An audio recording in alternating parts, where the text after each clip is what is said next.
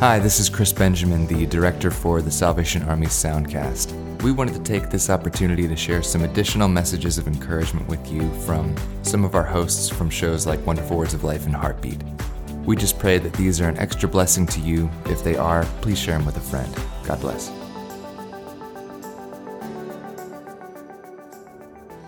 So, what's so good about Good Friday, you might ask? Well, the reality is, if it weren't for the events of that day, the Lamb of God being sacrificed for our sins, we wouldn't have Easter Sunday. The pain and suffering of that fateful Friday causes us to rejoice in new life on Easter Sunday. I guess we could even go so far as to say TGIF, or thank God it's Friday. Speaking of Friday, Major Jerry Friday. Jerry has been a friend of mine for almost 40 years. We were in Salvation Army training school together, and he tells the story of the time he was standing in line at the Varsity restaurant in Atlanta waiting to order some food. The lady in front of him was just getting her order when she said to the clerk, "Could I please have some condemnations with that?" To which the clerk replied, "I'm sorry, I don't understand." The lady went on to explain, "Condemnations. I'd like some ketchup and mustard for my hot dog and onion rings." The clerk grinned and replied, "Oh, honey, you want condiments. That's ketchup and mustard, and you get those at the counter over there. Condemnations? You get those at church."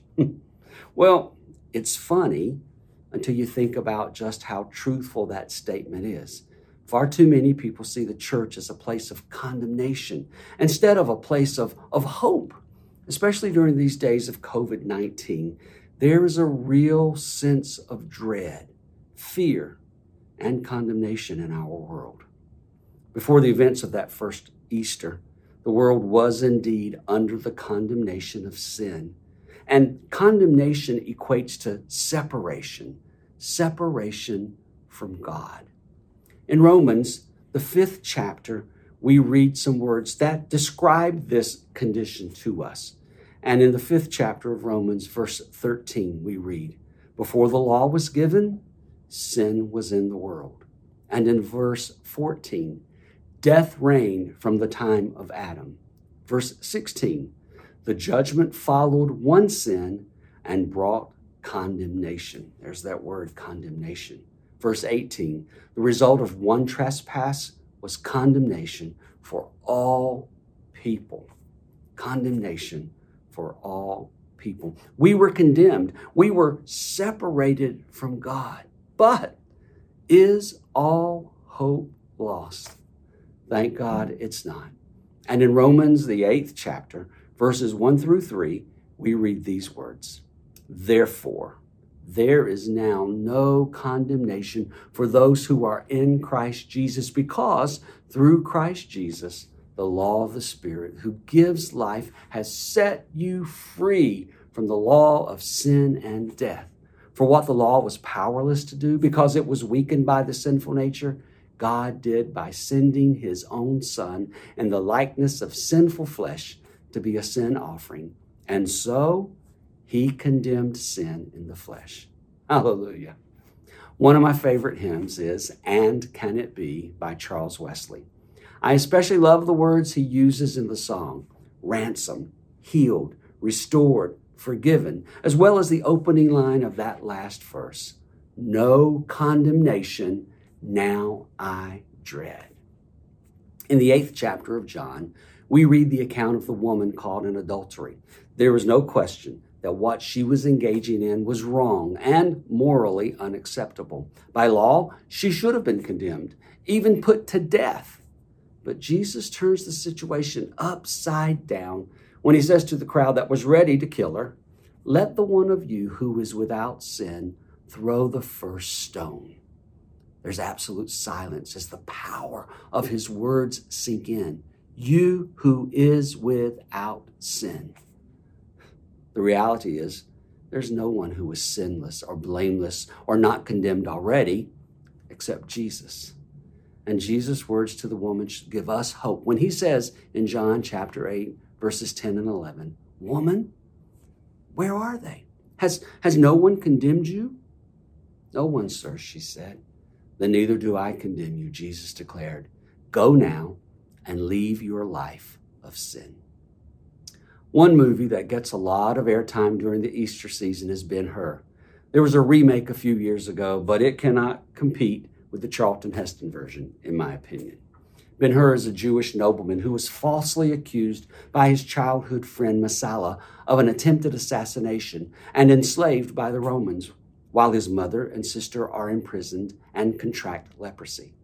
Ben-Hur becomes a slave on a galley ship and ends up saving the life of the ship's commander, who later adopts him. Ben becomes a soldier and a chariot racer. Seeking revenge for the wrong done to him and his family, Ben participates in a chariot race in which Messala is also a contestant. Messala is killed in the race, but Ben realizes that revenge is not the answer. He returns to Jerusalem to try and find his mother and sister. Because of their leprosy, they are outcasts. He finds them and determines to take them to a man called Jesus, who he has heard can heal them.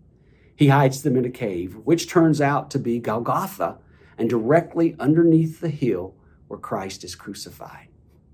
When he sees that Jesus has been crucified, he believes that the miracle his family needs is now impossible. He despairs because it seems as though heaven has turned its face away. The sky grows dark, lightning flashes, the earth trembles and convulses.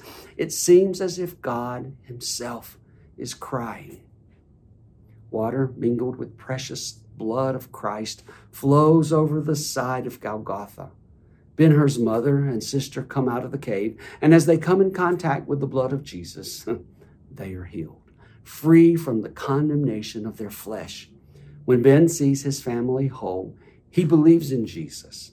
His heart, which was once filled with hatred and revenge, spiritual leprosy, if you will, has been set free. His soul is no longer condemned. William Booth, the founder of the Salvation Army, wrote these words that Salvationists love to sing. O boundless salvation, deep ocean of love, O fullness of mercy, Christ brought from above, the whole world redeeming, so rich and so free, now flowing for all men, come roll over me. Praise the Lord. The blood of Jesus has the power to free us from the condemnation of sin and restore our relationship with the Father. And in Ephesians, the 2nd chapter and the 13th verse, we read these incredibly encouraging words. But now, in Christ Jesus, you who were once far away have been brought near through the blood of Christ. TGIF. Thank God it's Friday. Hallelujah. Now, think for a moment. Think for a moment about this sacrifice, this gift that Christ has given you and me that sets us free from the curse of sin, from the condemnation of the law. And think about ways that he has set you and me free.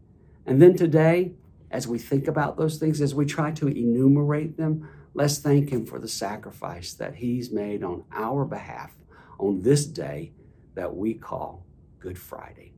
Would you pray with me? Father God, we thank you today for your love and your goodness to us, especially the love that we have experienced through your Son, Jesus Christ. Whoa, what a sacrifice he has made for us. He has paid the price, the penalty for our sin. The condemnation has been lifted from us and we have been set free. And so, Father, today, especially as we think about the pain, the agony, the incredible things that Christ went through for us, we pause just to once again say thank you. And we look forward to Sunday when we can rejoice in his resurrection, knowing that his resurrection gives us life eternal. And so for that, we thank you today. Thank you for your word. Thank you for your gift in Jesus. We pray. Amen. God bless you today.